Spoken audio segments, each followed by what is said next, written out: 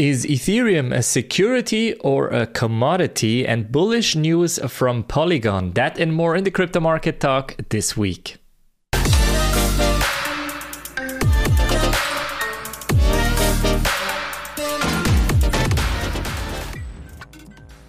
In this week's episode, we will talk about Bitcoin and Ethereum. We have some major news happening in the crypto space. We will talk about that and the implications on whether Bitcoin, Ethereum, etc. would be a commodity or a security.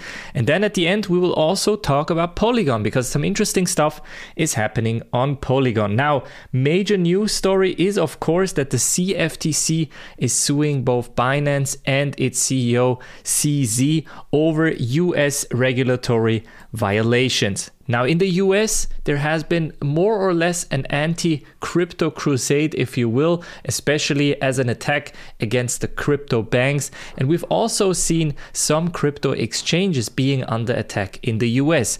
Now, what is the problem with Binance? There are rumors that Binance has used their own platform to do insider trading, market manipulation, that the CZ CEO is essentially trading on his own about 90 accounts trading specific coins. Now, Binance has already issued a statement saying all of this is false. We are working with regulatory organizations and we're taking care of all of these open questions. Now, whether or not this will be a bigger issue than we're now thinking, we will see in the coming weeks. And there is an important detail in this suing part as well, but we'll discuss it in a couple of minutes. Now, let's first talk about this. Bitcoin is poised to blow up Africa's $86 billion banking system. Now, we have seen that the Africa Bitcoin conference in December has been kind of a major talking point also for Bitcoin, obviously. In Africa, we've had a very interesting payment system that is very kind of separated, not really usable between the countries. So remittances is a huge thing in the entire continent. Additionally, we have the issue that a lot of African banks have to go either through Europe or through the US in order to do transfers, which makes a specific transfer extremely expensive. Now enter Bitcoin. Obviously, Bitcoin in its form right now is still a bit of an issue because of the transaction fees and the transaction speed.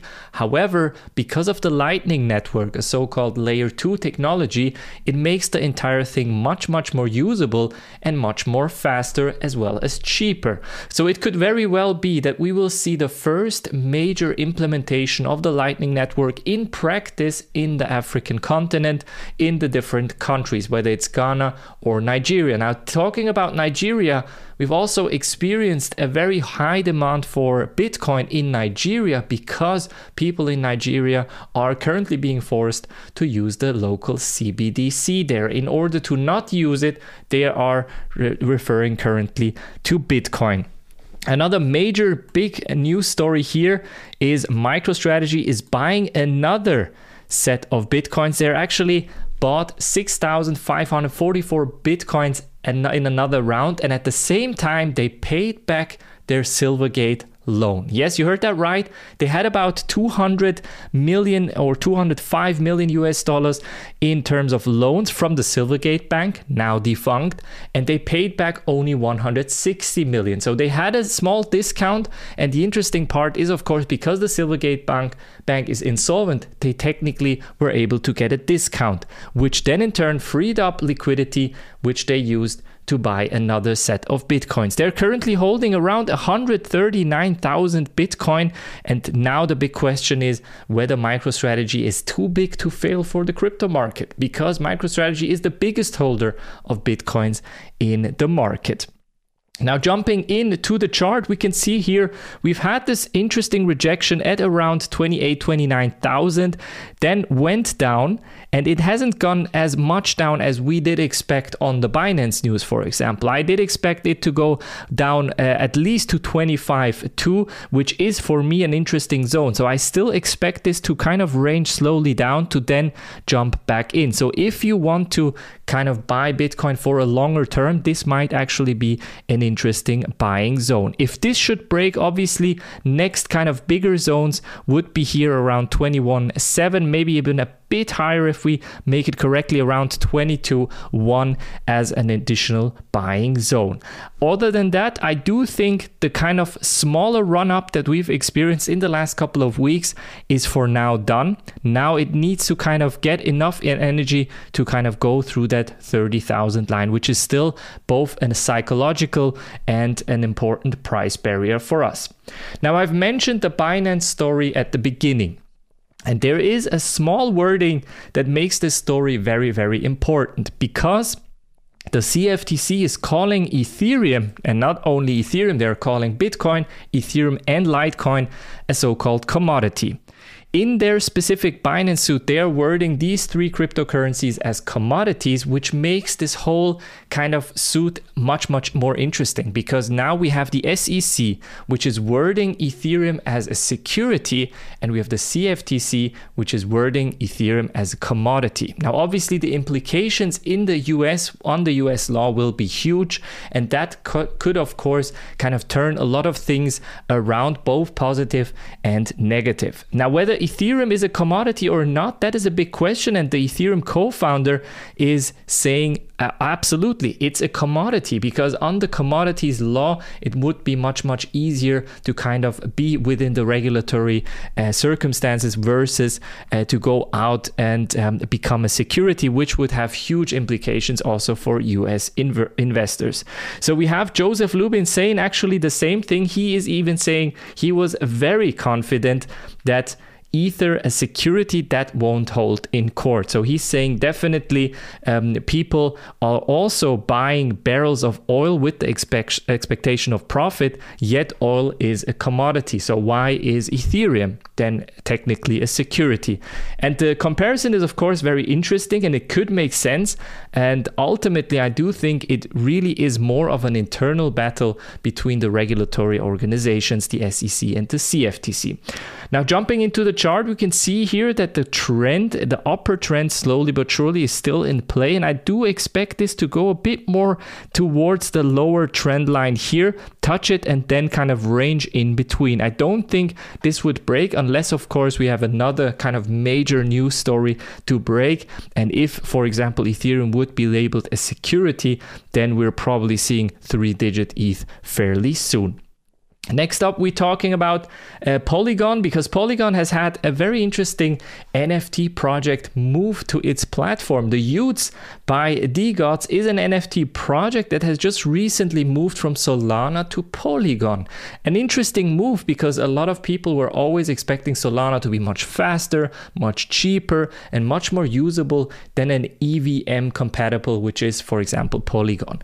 And in this case, we have seen that the Utes platform is moving their NFT projects to Polygon specifically to get a wider audience. And now with the technical improvements on Polygon, which we'll discuss in a couple of seconds, that will also be very, very profitable, obviously, for the Utes platform.